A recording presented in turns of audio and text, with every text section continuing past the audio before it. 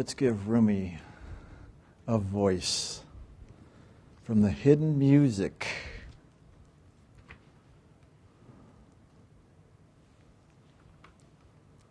Here someone is hidden, who has taken hold of me and does not let me go.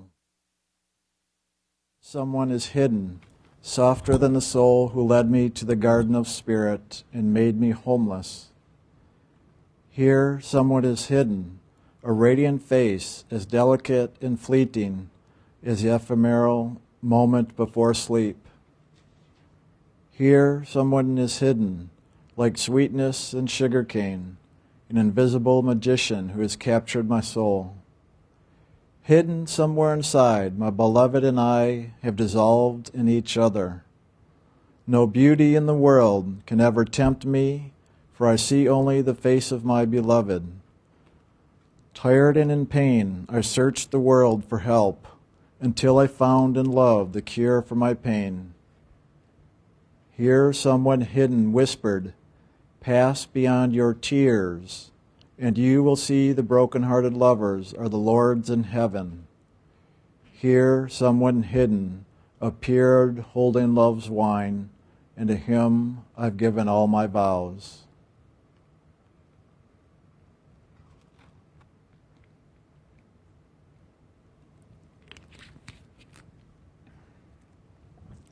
Wow, we went a little bit longer in meditation today. That's nice. Well, always where to begin. There's always so much to share. And I think today I may be delving a little bit more into the esoteric. You know, Jim and I really do try to have as practical approach as we can on this pathway, but we also realize sometimes that may sound a little boring at times. And I know all of us love the magical and the mystical part of all the phenomena upon this inner journey. We may even see a little bit in our physical lives, but really for the most part it is really in that inner journey beyond the physical world. And so I'm going to go ahead and delve into that to some degree, while hopefully maintaining also that practical focus. But I think it's valuable to understand some of the more mystical or esoteric, more of the inner teachings on the soul's journey, not only in this physical world, but in the other worlds by which the soul passes through on its journey home to God. And so I'd like to talk a little bit about that today, and I'm going to actually move the flip chart here.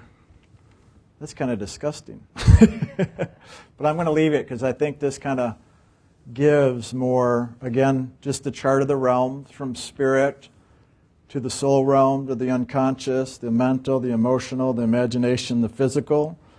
And this other line over here that I have drawn of face in the soul realm, Sat Purush, the Lord of the soul, and then also a circle at the top of every realm, which is really that extension of God at the soul level of every realm, and even into the physical here. You can't tell now my stick figure there because it's a little bit messy, but my original diagram with the stick figure in the physical realm is really the living master in the physical body, where that living word that is God is anchored into that spiritual teacher, where we call it the Word made flesh, the Word incarnate, the living Word, the mantle, the authority.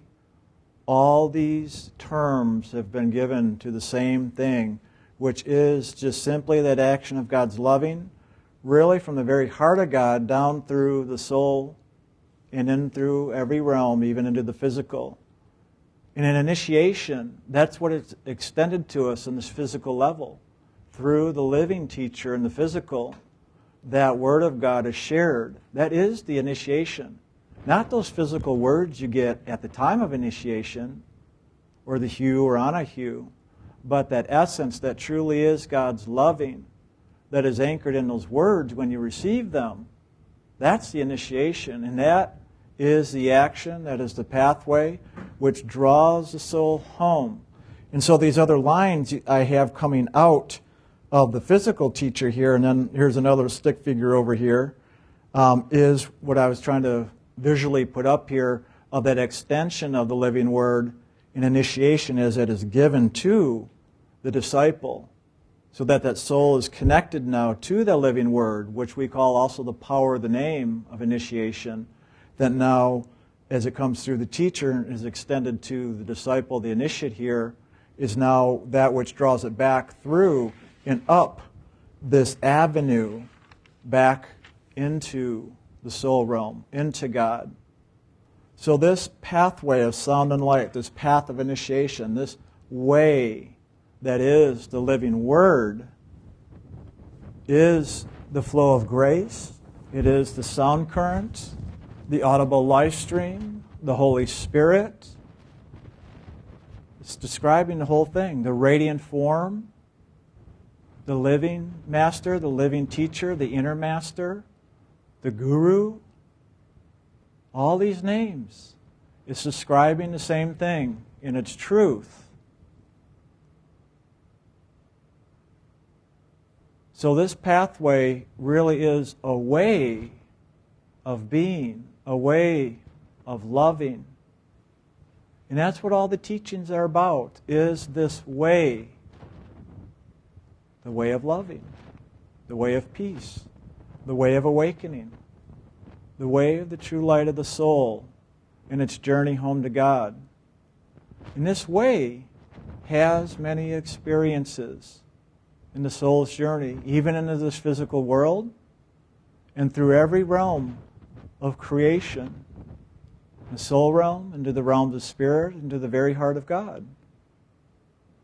And so this pathway is that avenue by which the soul journeys into its fullness of awakening and coming into the knowing of itself and the knowing of its oneness with the Creator, that which it has come from or has been created by.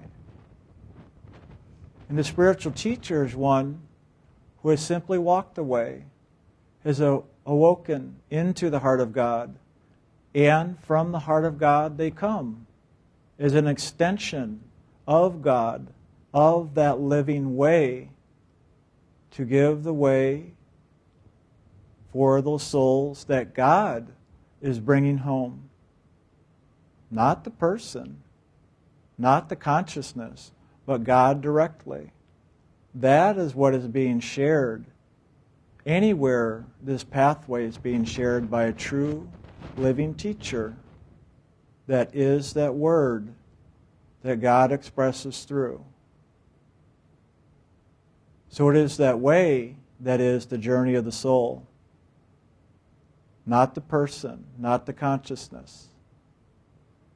But in this world, of course, we relate person to person, teacher to disciple, one to another.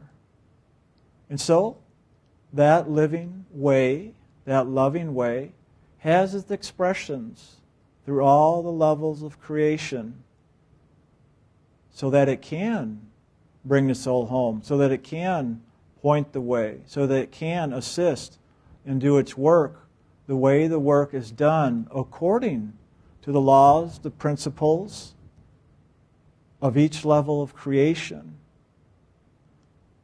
In truth, God has created everything. In this world, though, we often call it the light of reflection, the land of illusion.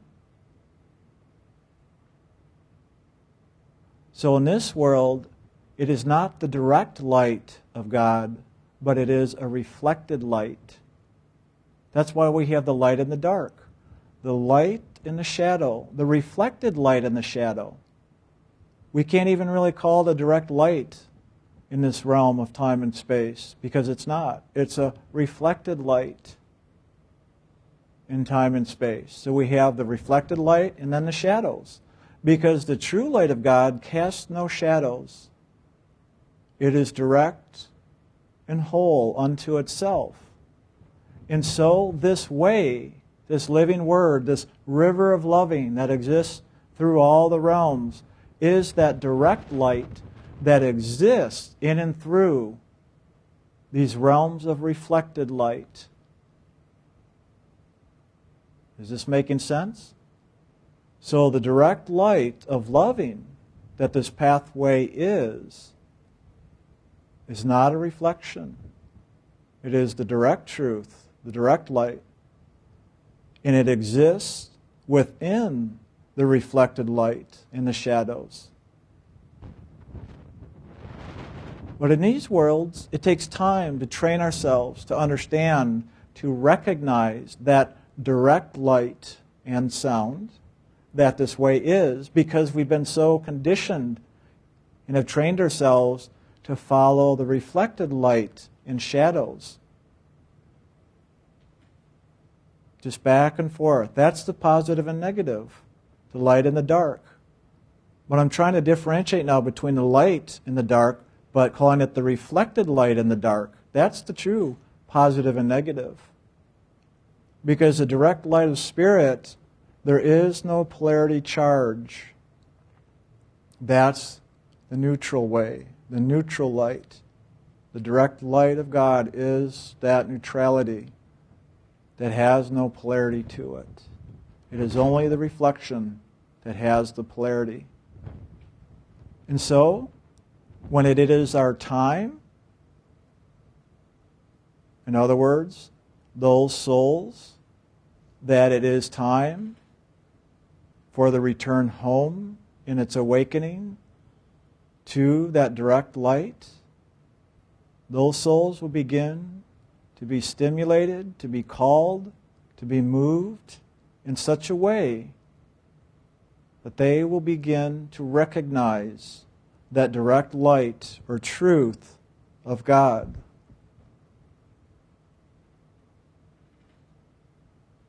And that's the perfection in it, is when it's time. How do we know when it's time? We don't necessarily. But there are indicators that we can tell within ourselves.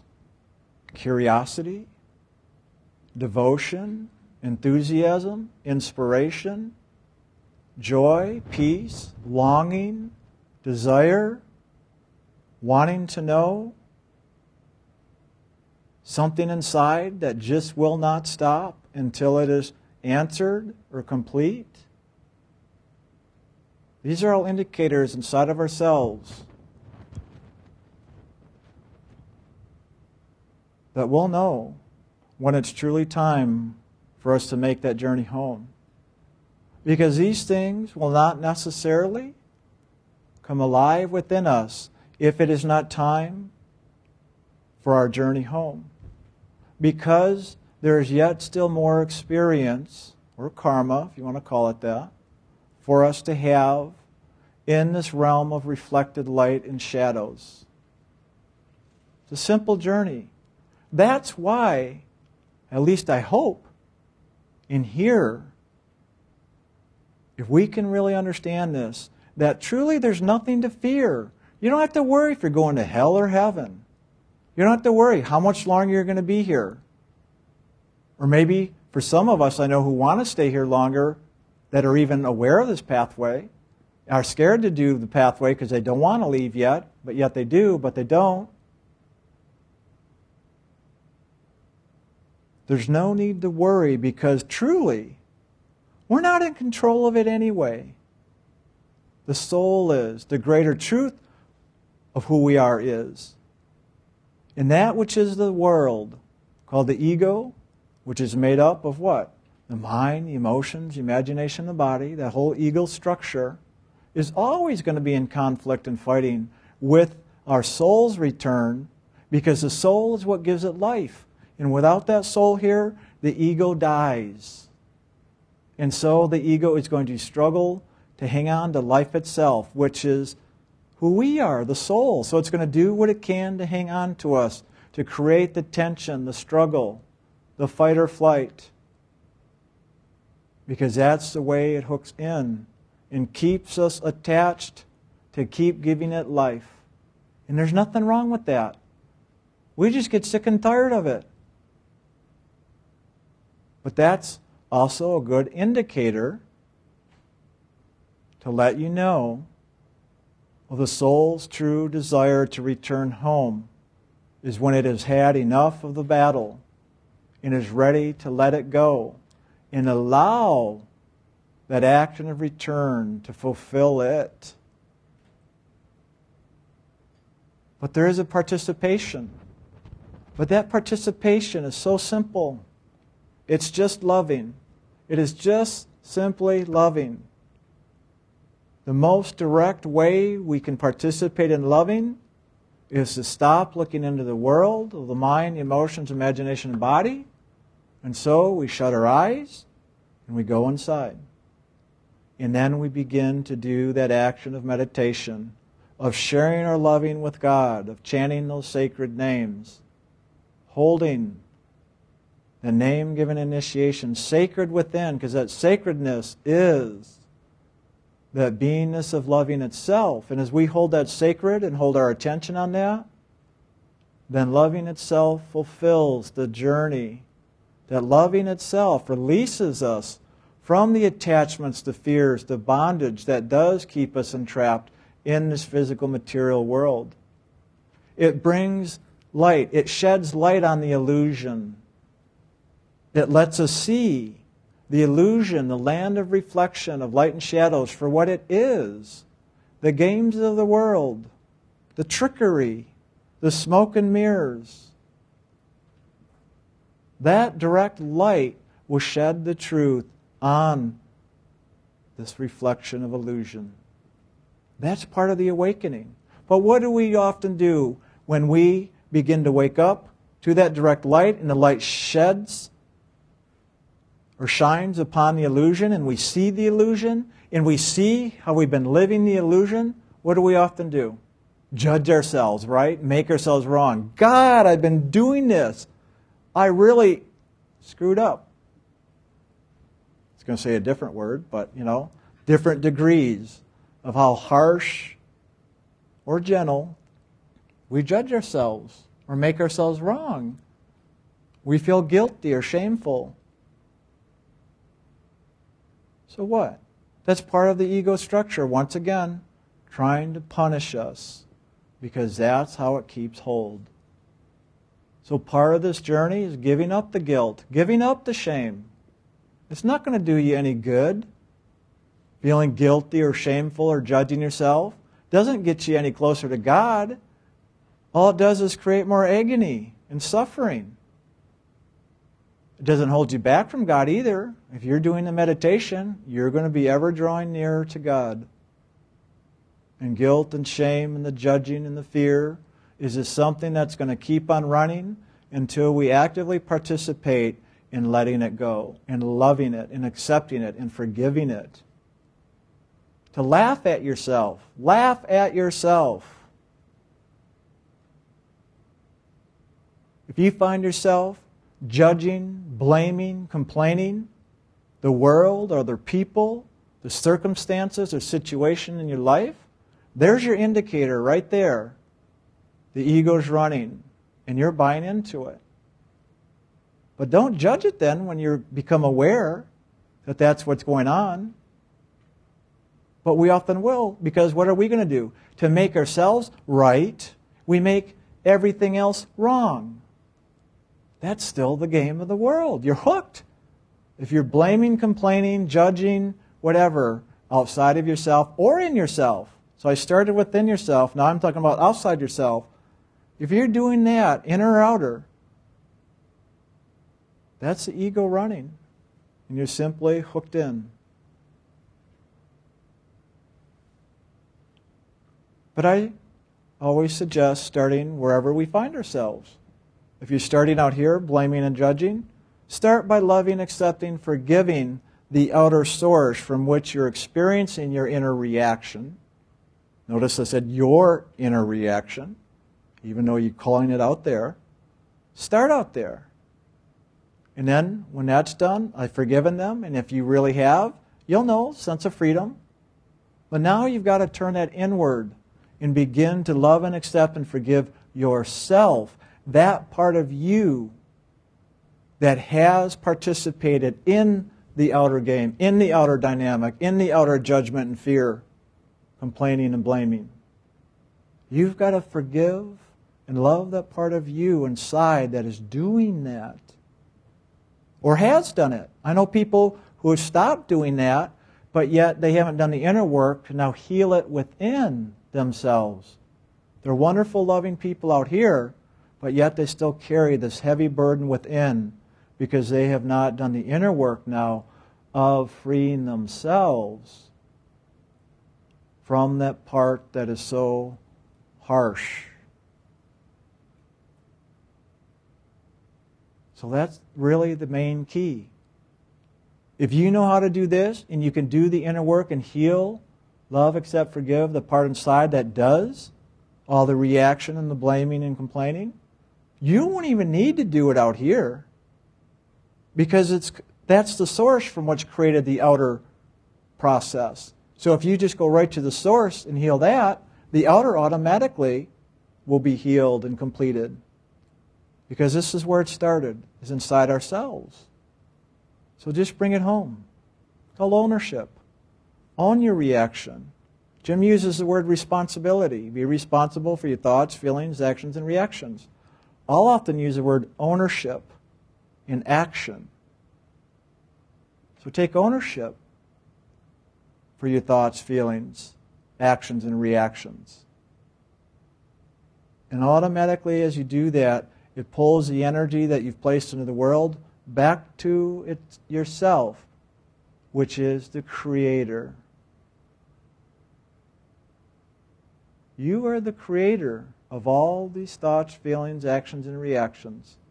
And the creation always, 100% of the time, returns to the Creator from which it's come. Just as the soul has come out of God and the soul shall return to God, we, the soul that are the Creator, it is the same principle. That which we create and put out is also going to return. Good or bad, it comes back. So the good stuff we put out, the good will return. The bad stuff we put out, the bad returns. It's called good karma, bad karma. That's the journey of the soul in its process of experiencing, of learning how to be a co-creator, such as God is. A co-creator with God. It learns to be a creator just as God is the creator. That we also are creators, made in the likeness of God. So that which we create comes back to the source from which it was created, because that is how it is fulfilled in the lessons are learned and completed. But the way to fulfill, to learn, to complete is by loving all of our own creation, good or bad, because it is through the loving that it is returned back to its source. Just as God loves all of us, as soon as we love God, guess what? We are returned back to the source from which we've come. So it is above, and so it is below. So think about that. This journey we speak of our soul returning to God. There's two levels of that fulfillment. Our soul's journey back home to God, and our soul's journey now of completing or reclaiming or owning or being responsible for that which we've created into the world through the mind, the emotions, the imagination, and body. So bring it home. Even if it hurts. That's the scary part. That's why there's so few people willing to do this pathway, because of the inner work involved. Because of the fear, the pain, the judgment. All the things we've created. It's not the good stuff. We all want that. I don't know many people who want the negative creations.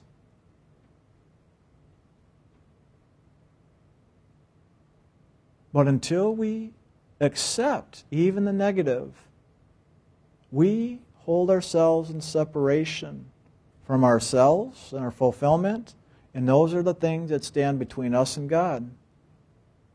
in all directions, horizontally, vertically. On this journey home to God, as we rise through the realms, there's also now the reclaiming of all that we've created through all the realms. We've got all these physical karmas while we're here in this body. We've got all the astral karmas, the causal karmas, the mental karmas, the etheric karmas, until we're complete and now home. On this journey, there's a lot of grace. Because when we receive the initiation, we open the door for God's grace to live in us and through us fully, that we can complete just a little bit of karma on each of those realms for the soul's return. And there's still all this other karma out there that we've created, that through that action of grace of initiation, that those karmas are completed through God's grace that is extended. So as we return home, that is cleaned, wiped clean, except for just a little bit on each realm that we are going to be held responsible for. So all we have to do is take responsibility to it by loving and accepting and forgiving it all. You see, we have already done our creation. And it is not until we have fulfilled that we will even be drawn towards this pathway to now complete the creation and return home. So this journey of initiation, this pathway home to God, is about completion. It's not creating more, but now beginning to complete that which we've created. That's why I'm talking about bringing your creations back home, back to the source, back to you. We do that, again, simply through loving. And acceptance and forgiveness are simply two extensions of loving itself, but it's just loving. Those are the tools. LAF, laugh. That's all we have to do to complete the creation. A lot of those things have a life of their own.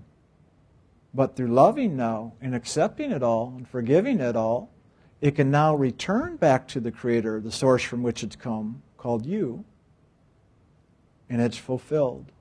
The creation is complete through that action of loving. But as I was saying a moment ago, the hard part or the challenge often is, as those creations come back to us, that we begin to take responsibility for now and to own, can often be challenging because of the lessons involved, because of the fears it may stir, because of the judgments, the things we want or don't want.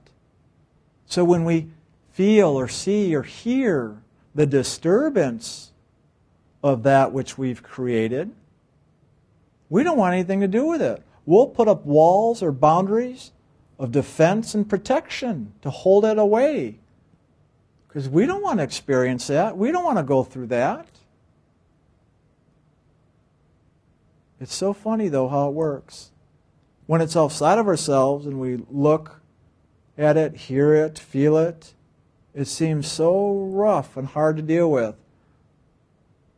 But as soon as we drop the reaction and the defenses and the protections, all of a sudden, we move into loving, it just comes right on back, in and up, and it's lifted and done. It can happen that quick.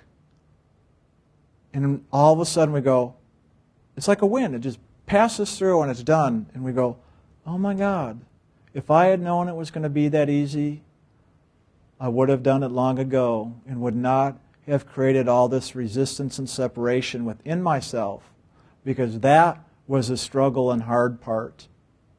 If I could have just let go right away, it would have been done that quick. Oh my God. And that's often the case of how this unfolds. But that struggle and resistance we go through in this process is what we could call the karma or the lessons. Because in all that, we're learning, we're growing, we're coming into a greater understanding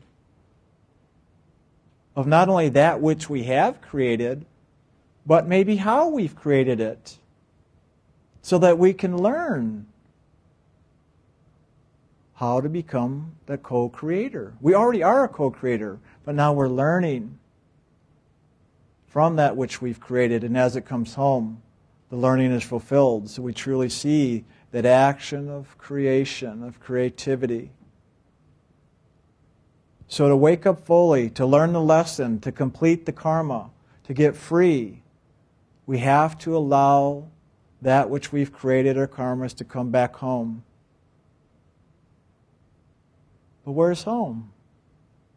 Well, in this world, home is nothing.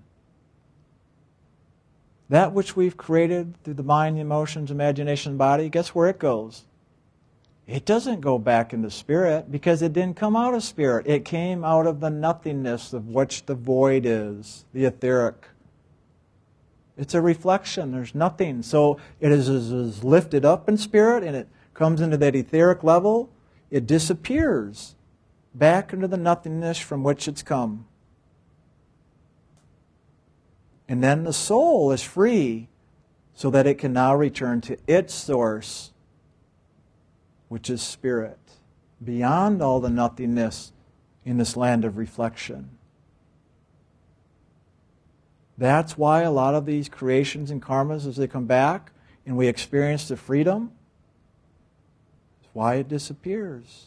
It was never real to begin with, just a reflection. So it doesn't go home to God, it goes back into the nothingness. And the more we let go into the nothingness, the freer we are, so that we, the soul, can return now back to the source of life itself. So this action of creation, it's funny because even in the word creation, there's actually the word reaction as well as action, if you just add a C in there. So creation, action and reaction, positive, negative.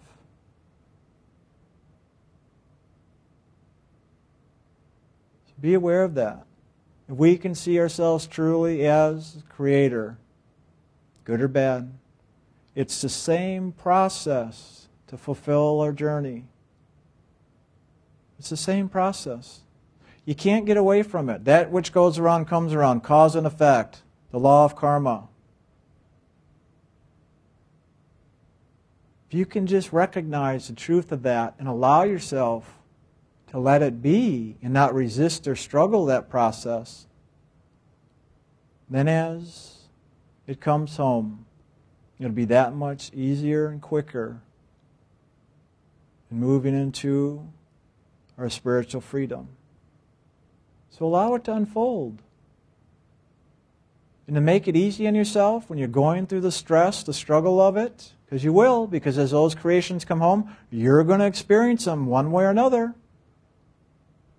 Don't avoid, but rather accept. And in the acceptance is the vulnerability that allows the open door for spirit to participate and to fulfill and free it all.